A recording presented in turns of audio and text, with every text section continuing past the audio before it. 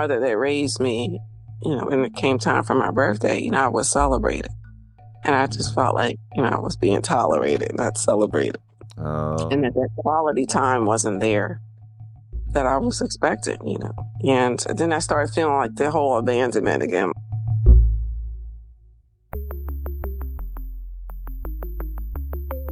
Who am I? Who am I? Who am I? Who am I? Who am I? Who am I? Who am I? This is Who Am I, Really? A podcast about adoptees that have located and connected with their biological family members. I'm Damon Davis, and today you're going to meet daughter Dee, who lives right here in Maryland with me. Dee had a wonderful upbringing where she was cherished and celebrated on her birthdays. When her adoptive mother passed away, Dee learned she was adopted, and her world turned into a question mark while mourning. As a late discovery adoptee, she faced secondary rejection, unanswered questions, and misattributed parentage. This is daughter Dee's journey. Dee grew up in Philadelphia, Pennsylvania. She said she had a wonderful childhood going from kindergarten through college, feeling unconditional love from her parents. When Dee was 23 years old, she was a year out of college on Memorial Day weekend when her mom had gotten sick and she was rushed to the hospital. Dee's sister, who lived in Germany at the time, flew home to be with their mother, who was in critical condition. And she comes home because we're all, trying to prepare for Mom's passing and just the illness and everything that happened. And she tells me she was adopted. And I said, well, what about me? She's like, I don't know about you, but here's the name of the agency where they adopted me from. And I said, well, when she gets well, we'll all sit down and talk about it. She never gets well. She dies. And I find out that the truth was that I was adopted as well. They went through the same agency for both of us. And my mother takes a secret to the grave with her. Wow. And then my adopted father was still living. And I remember making him a nice dinner and sitting down with him and saying, Dad, when were you going to tell us? And he said they kept putting it off and putting it off and putting it off. And after a while, he said it was like, why bother to say anything? Jeez, that is crazy. Wow. First, I'm sorry for how you found out, to have it come about at a time of such grief already as you're losing your mother. But then to have this earth-shattering information come at you at the same time must have been absolutely horrible. Wow. Can I ask, do you recall any feeling whatsoever of being different than your family when you were growing up before you knew? Yeah, I thought I was different, but I asked questions, but I accepted them and I didn't investigate further. So we were raised in a Christian home. We went to the African Methodist Episcopal Church every Sunday. And it was a traditional family life. My father, he was the provider. He worked, and my mother stayed at home when we were small, when we were young. And we had good family values, good traditions, always celebrated birthdays, holidays. And it was the American dream. My father, later, I remember interviewing him before he died. I said, well, no. What were your dreams? What did you always want? He said, everything I ever wanted was a family, a house, and a pension. And that's what he got, Old school and he was values. a World War II veteran. So, what more could you ask for? Yeah. Yeah, simple And life. Yeah. And he was 12 years my mother's senior. So when my mother adopted me, I was 2.5 months. She was 35 and he was 47. Oh, wow. But he was older, so he was like a father and a grandfather to me, all in one. Dee shared that her sister told her that they were both adopted, and then she just kept on telling her story. I figured that had to have been a surreal moment for her to learn something so life-altering about herself.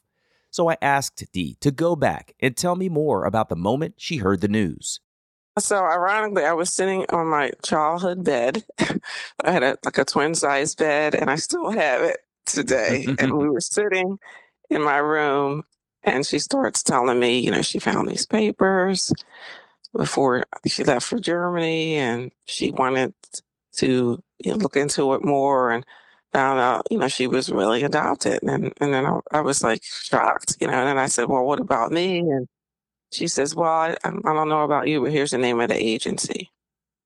And I was really focused on mom getting well. Like I was thinking about it, but then I wasn't thinking about it because I wanted the priority was to make sure she got well, and then we could all sit down and talk about it. Yeah. And she never got well. So in the aftermath of her passing, what went through your mind then going back to, I mean, I'm sure there's this time of grieving, but it's also probably some confused grieving too. If there's this question of her parentage to you, like how did you end up getting to a point of actually thinking about your status as an adoptee versus their biological child?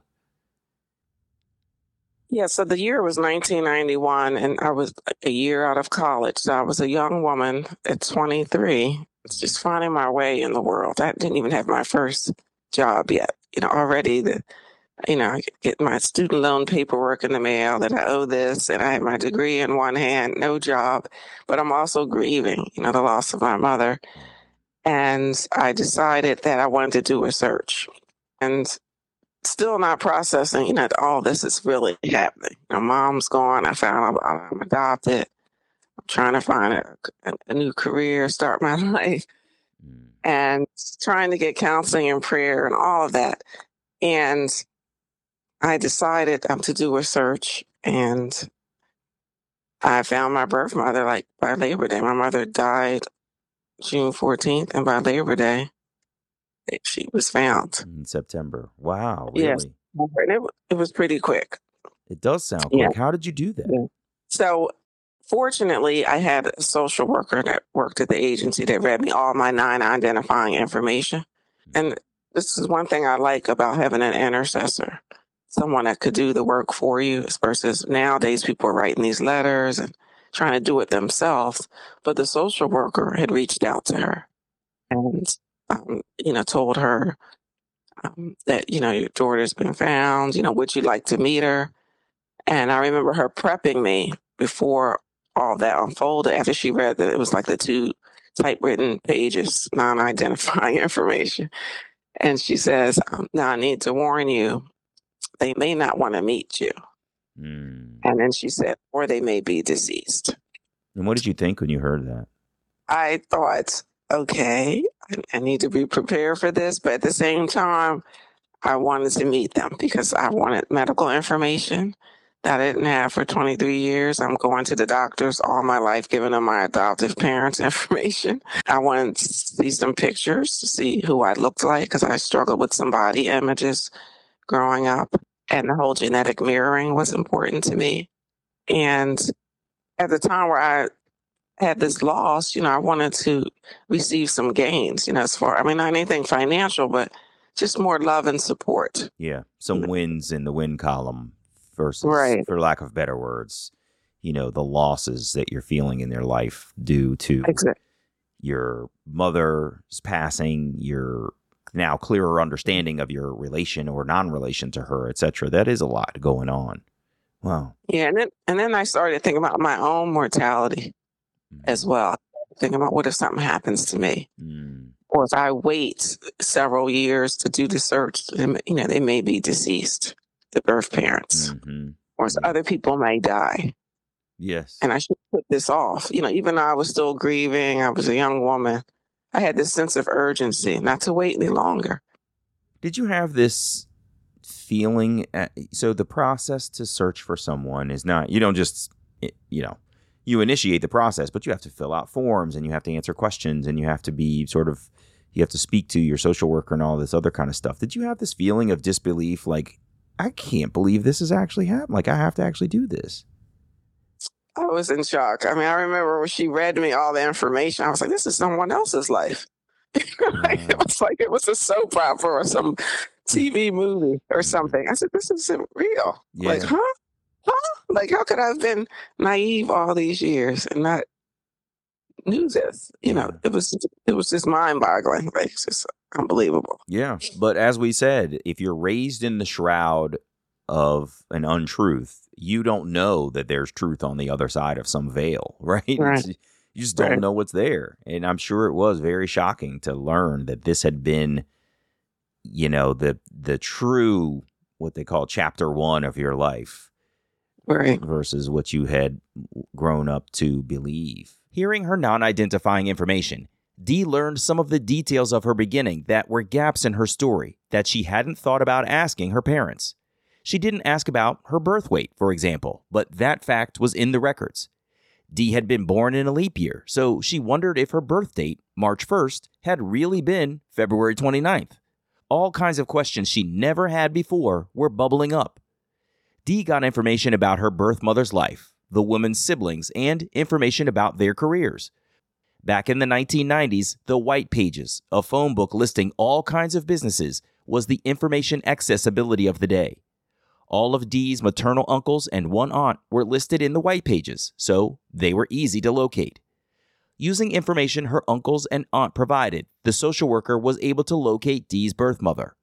The intercessor contacted Dee to say she had found the woman and she wanted to meet Dee. This was unfolding in 1991, so the women began writing letters to one another. Dee didn't meet the woman who lived in Georgia until the following year, after she had already met her uncles and cousins in Philadelphia. Each uncle met Dee individually with their wives and children. Then, on Labor Day weekend, everyone got together for the holiday, except Dee's birth mother. Yeah, everyone was looking at me, trying to see who I look like. I mean, looking at my nostrils and my face. Literally inspecting me, like checking me out, like, because it's the kind of thing like mama's baby, papa's maybe. You remember when your sister was pregnant, Right, So right. they're all just checking me out and everything.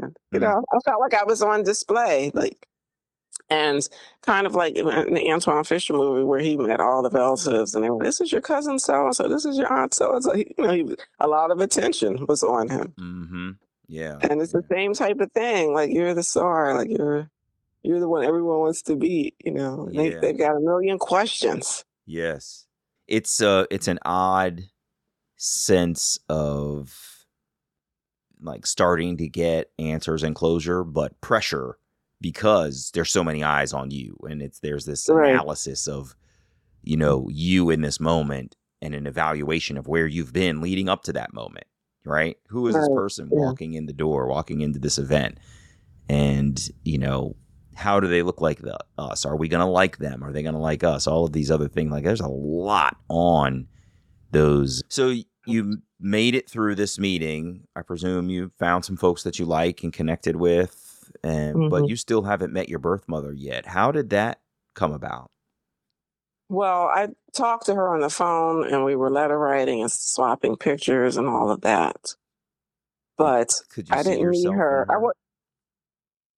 Yeah, I saw some characteristics, some facial features, some physical characteristics. Yeah, but I didn't meet her right away. I waited till the following year, March of '92, and I decided that I wanted to meet her around my birthday, during my birthday month. And I thought, I want to meet my birth mother during my birthday month. Everything will be grand. And I remember my father, my adopted father, we flew down there together. And he stayed with her father, who lived down the street, my grandfather, from her. And then I stayed with her and her husband and a son. And it was like, she wanted to call Oprah. And I was like, no, we're not calling Oprah. Like, even though she was joking, but I just was like, I really wanted to have a one-to-one chat, in person about everything. I had a lot of questions. And the plan was that I would stay with her, and I did for a week. But she didn't take off any time from work. She worked every day and just spent time in the evenings. Really? And that wasn't what I was expecting. I didn't know how to manage expectations back then because the mother that raised me, when it came time for my birthday, I was celebrated. And I just felt like, I was being tolerated, not celebrated. And Oh, that quality time wasn't there. that I was expecting, And then I started feeling like the whole abandonment again, like, oh, I'm not being put first. I'm not being made a priority. Like all those feelings were coming up, And you'll hear some birth mothers say, well, I put you up for adoption or relinquished you or placed you because you were a priority. And others that feel like and might feel differently.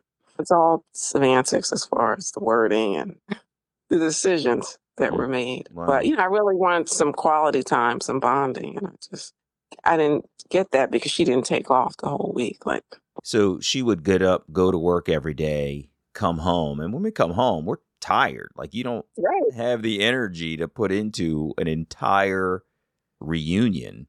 You come home, you just kind of want to like do one or two errands and then put your feet up. So I could see how that would leave you very empty, that there was not much given to you in the aftermath of going to work, let alone, as you've said, getting up and going to work every day. Like that was clearly an avoidance tactic, it sounds like, to sort of say, you can come sort of meet me, but like I'm not changing my life for you. But it feels like it was definitely an avoidance thing. And, I always try to remind adoptees that we return and bring back so many memories from the time when the woman got pregnant, from all of the emotion she felt to all of the pressures she had to, everything that she felt in the aftermath. And for it to even a year of being in contact with her and prepping for leading up to that meeting, still seeing you walk through the door is a jarring experience. And it probably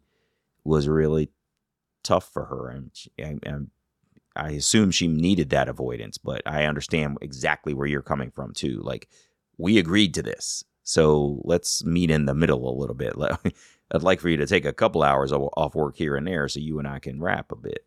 I hear you. Yeah, and I think she also, she did tell me she had a migraine, and I think if she had have just told her supervisor, look, I have this long lost daughter, she's coming to town, I'd like to take a few days off, I would hope that any supervisor would be understanding. Sure. Would be willing to do that. But I think also when I look back, because it's been 31 years ago, that she didn't do her work, like she didn't have the counseling, the preparation to prepare. And I still was talking to the social worker who read me the non-ID information. And I still keep in contact with her, really built a good relationship with her. And I'm always big on prayer and counseling and getting support. And I felt like I was, ready to do the work because I didn't even have a job yet. So I had time to go down there to meet her. I didn't have to take off from work. I had the time, and I was glad that I did it when I did it before I really started my first job and getting into my career. But can you tell me a little bit about what it was like? What was the first meeting like? This is a big event. You have traveled to meet this woman with your own father. What was it like when you guys met for the very first time? We met at the airport. They picked us up, and it was just surreal. Like, I can't believe this is happening. I had just lost my mother, who I thought was my biological mother, a couple months ago. And here I was gaining another mother that gave me up for adoption. I didn't know all my life. She didn't even tell her husband about me or her son. Yeah, she eventually divorced him later after she finally met me. But, none of them knew. Like, only her siblings knew and her parents and maybe the siblings' wives knew. But nobody knew. So it was like still these secrets. And she, like my adoptive parents hadn't planned on telling me. She probably hadn't planned on telling her husbands. Right. Here we go again with the secrets. That's right. And I feel like you can't keeping these secrets because you don't get healed. Like it's just you got to deal with your past. Yeah, I agree, and it takes some strength to do that. But you also have to recognize that the past is in the past, and it's there comes a time when you do have to deal with it. So I'm with you on that. But that must have been really tough to sort of be there present with her, but not have her be fully present with you, and to know that the same secret that you had discovered you grew up in was pervasive through her life too. You were a secret over there on her side of your story as well. Dee admitted she got some answers and a bit of closure after meeting her birth mother. The woman shared that she had been 20 years old, was going to be an unwed mother, and with their family trying to put siblings through school and money was tight, she had no support to be a mother. Dee said her adoptive father, who was older and more like a grandfather to Dee, was just fine in the whole situation. Dee was living at home at the time of her reunion, and her mother had just passed, so Dee and her dad bonded even more as she moved into a caregiving role with him, and their secret was out. Dee said she got the sense her dad was following his wife's wishes not to reveal their children's adoption. As the saying goes, happy wife, happy life. I asked how Dee's relationship with her birth mother was after that first meeting. Bittersweet. How do you mean? It wasn't the same. Like after that, I spent that week down there and we didn't do any quality time. It was hard to bond after that. And still on my birthday, it's still no celebration, no cards, nothing. Ever And in any subsequent year? maybe once or twice, card or a phone call. But it was always about her, I'm the one that brought you in the world. And, it's kind of like this, a victim, like, of all of this. That's And interesting. my thing is, none of us asked to be here. None of us asked to be born, but we're here. And to go from a life from kindergarten through college of being loved unconditionally, provided for, celebrated, and then all of a sudden someone doesn't want to celebrate you or just see the blessing, that you are in their life. There's just a lot of irony there. You're right. It's interesting to think through the fact that the way you were raised was so loving, nurturing, focused on, and that to go back and get answers from the person who brought you into this world, they were not the kind of person or not in the space, perhaps, to give you that same kind of love, connection, attention, nurturing, right? Mm-hmm. The adoption and the love that you got was so valuable, probably in creating sort of who you are as a person, and that going back to seek answers didn't actually add much to that, it seems. It seems like you got everything you needed from your parents, which is pretty awesome. Did. I definitely did. Wow. Good for you. That's really, really I mean, I felt sad, I would have like to have gotten the more emotional support because I was a very sensitive kid and I cried and, I was just told to be, I was embraced, but then at the same time told to be strong. Little did I know I was going to need that strength later in life. Dee learned that the man she thought was her birth father, a very tall man who was headed to the NBA, died in a car accident 2 months after she was born. Dee didn't get to meet that man, but she did meet many of his contemporaries, who were mostly clergy in their older years. She learned that her alleged birth father was only one of 2 black basketball players on his final team, and she got to meet the other black player, and they stayed in touch. And all of the priests, they took me out to lunch and the alumni director and everything. And, and I did a lot of research with trying to pick up articles and everything. And I met his mother and she was just kind of in denial. Like she didn't think I looked like him. And she was wondering, why did I wait 23 years to find her? And I said, well, I was just finding out, I wasn't told. And she just didn't think I looked like him. I wanted to do a DNA test, but she didn't want to do it because she was old school. She just, well, you had a good life and why rock the boat, type of thing. But she said she was bitter. She said she felt like my birth mother should have come to her and said, look, your son got our daughter pregnant. What are we going to do about it? She felt like her and her parents should have come to her. And she said instead they put me up for adoption and didn't even consult her. She said I could have raised you myself because her alleged birth father was her only son and Sweet. his father had died. So it was hard for me to bond with her. Dee said she sent her supposed paternal grandmother flowers, food, and called her, trying to open a door to create a bond, but it was always Dee reaching out. There was no reciprocity in their relationship. The bond never materialized. The woman moved to Maryland, living under her nephew's care, and Dee tried to visit her, especially because they lived only a few minutes apart. But the meetings were never allowed, and Dee kinda gave up. In 2017, Dee learned the woman had died. Concerned for medical information, she applied for her paternal grandmother's death certificate, from which she learned the woman had dementia. That medical knowledge influenced Dee's desire to do a DNA test to learn more about herself. She was working from home during the COVID-19 pandemic in 2021, and commercials for 23andMe kept coming on TV. They appeared on her laptop too, and it felt like a sign that she needed to just submit a sample and get some health answers.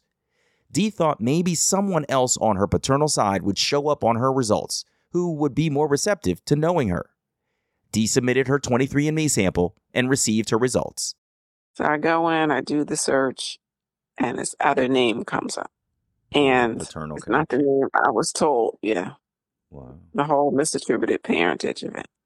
So you And got a direct connect to your biological father on an Ancestry DNA test. yes, Wow. it was 100% match. Oh my God. It was a whole nother name and everything. And I'm like, what? And then there were email messages in there too. So this biological father was one of 10 siblings. He's the oldest. And he had 4 sisters and then like 5 other brothers. And he was the oldest. And the youngest sibling is a girl, and she's 5 years my senior. So she's young. She's in the 50s decade with me, his younger sister. So she was in the database, and she was emailing me. She said, "No, I think you're my niece. It's either my oldest brother or the next oldest brother." Because it said that she and I shared a percentage of DNA. And I have a brother too, and he was in there, and our DNA matched up. He was like, "No, I think you're my sister." I was like, "Huh?" Right? Oh my So I said, gosh. so I'm like, "Well, let me talk to the father, this new father number 3, 'cause at this point I've had 3 fathers." Oh It's my like, gosh, you're right. I didn't even think of that. remember David the show, to tell the truth, will the real father please stand up, Right. Oh my gosh. That's That how is it felt, like, to crazy. tell the truth, the game Yeah, show, I right? remember that show. Oh my gosh. But then I was like, DNA does not lie. From what I've been told, it's not lie, So then, I ended up talking to him. And also the other irony is I moved to the DC area for work 14 years ago in 2008. President Obama was running for office. It was an exciting time to be here. And I didn't have anyone here, family related. I had college friends that lived here, coworkers, but didn't think I had any family here. And all of them are living here in the DC area, DC, Maryland, and Virginia. Wow. They grew up, most of them were born in South Jersey, but they were raised in Arlington, Virginia. Unreal. You didn't think you had anybody here, and quite literally, the people you're related to were all around you. Yeah. And they came at a time where I desperately wanted family, during this pandemic, like wanting to connect. Unreal. So, but my birth father's in Oregon, Portland, Oregon. He's the only one out west. Everybody's here in the East Coast. Mm-hmm. And I got to talk to him on the phone. We bonded, and I ended up meeting him last May. He's a golfer. He came out for a golf tournament. And my 2 brothers came. I met them. It was, once again, surreal. Like, can't be happening. So tell me though about this first connection with him though, because that's an important, huge step. If you didn't know he was your birth father, it seemed like No, he he wouldn't didn't have know I known was you. either. Exactly. He didn't know I was given up for adoption, let alone he had a daughter. He had no idea that you were conceived. No. So what was your outreach to him like? Yeah, I gave him the non-ID information.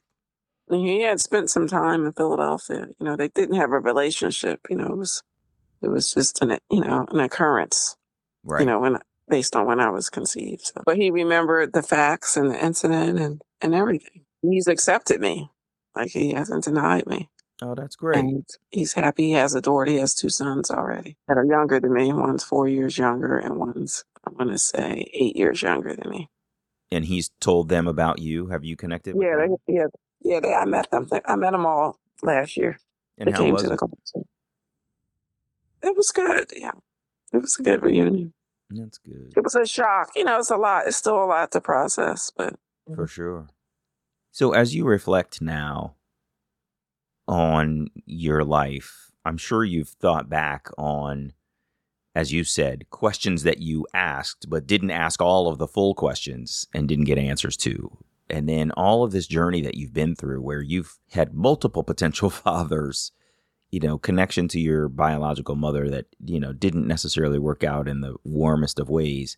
Like, what do you think about as a late discovery adoptee getting plunged into this universe of discovery and questioning and things like that? Like, what goes through your mind as you reflect on your journey? That God has this master plan that we don't always understand. And I've been very reflective and very spiritual. I think about some verses in the Bible. There's one that says, I saw you before you were born. Every day was recorded in my book, and you are fearfully and wonderfully made. And I just think about those things, that this was all part of a plan, like a divine manifestation, and how everything unfolded was divine timing and spiritual alignment. And, it's a higher power at work. Like, I can't explain any of it. It's beyond comprehension. Yeah. You said it. It is beyond comprehension. It's hard to fathom and out of our control, isn't it? It's crazy. Wow. Yeah, I will say, as far as trust, I've had to work on building trust with people because of it, because I've struggled with anxiety. I get anxious about things. I'm also attached too quickly, too soon with friends, opposite sex relationships, and knowing that I really have to get to know people, and it takes time. Building relationships. It's a process, and not trying to control the pacing of things. Just let things flow and don't control the outcomes. Try to control the outcomes. And you feel like that is attributable to your adoption experience? Yes, I do. I think it's all relative. I really do. Because I was a very trusting child. But I look back, there was some naiveness. I just believed, your parents, you're going to believe what they say, but they tell you what they want you to know, too. Right. But it's funny. You posit it as naivete, but it can't be naive if you don't know enough to know that you should question hard. You know what I'm saying? Right. Yeah, you're right. So it's really fascinating. But it's great that you're in this place of self-examination and recognizing like some of these missteps that I've had could be attributable to how I was brought up, my experiences, the truths that I have learned about myself, and sort of discovering myself going forward. So really fascinating. Sure. And I work for the federal government, but my passion is coaching. And I really feel like I've turned my pain into my purpose. Oh, that's really cool. Helping others, whether it's through I'm in a lot of the adoption support groups. And so I try to help people move forward. Like, I'm talking to them and I see where they're really going backwards. And it's like, no, we have to move forward. We can reflect on the past, but we don't want to stay there. That's great. I love that. You're absolutely right. You can reflect on it, but you don't want to stay there. You'll stagnate and you can't advance if you're standing still. So that's great that you're helping to push people forward and help them discover their healthy new self, right? Right. Really. And we can't take on and be responsible for what happened to us, but we're responsible for our healing. Yes, I agree with that. You're responsible for your healing. Well said. Really cool. Well, Daughter D, tell me a little bit, just real quick. Do you want to share why you refer to yourself as Daughter D? Well, for one, it's an alliterative phrase. I think it flows well. But also my birth father, that's what he calls me, Daughter D. And I like it. Yeah. It's funny how we get endearing things from the people in our lives. And you say, you know what, I really like that. And you hope that it sticks and you facilitate it sticking. So I can appreciate where you're coming from. Really cool. D, thank you so much for being here with me. I really appreciate it. Thank you, Damon. Thank you for your time. I appreciate you. No, of course, my pleasure. And I know that this late discovery journey is a hard one to go through, but it sounds like you really are sort of pushing forward, as you said, recognizing what has happened, but being responsible for your own healing. Yes. That's exactly where you need to be. And I'm so grateful to you for supporting other people and getting to that space too. That is super important. So well done. Thank you. And hopefully we can get together in Maryland since I we're would love fellow that. Marylanders, Marylanders, right around the corner from each other. fellow adoptees. We're kindred spirits all the way. No doubt. Really cool, Dee. Thank you so much for being here. You take care, all right? Thank you. You All too. the best. Bye-bye. All righty. Okay, bye.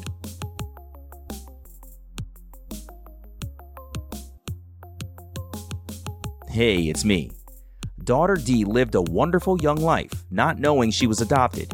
When her adoptive mother passed away, her adoption was revealed and questions arose in her head.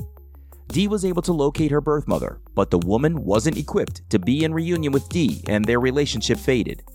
Seeking paternal answers, Dee learned through DNA that the man she thought was her birth father wasn't the right person.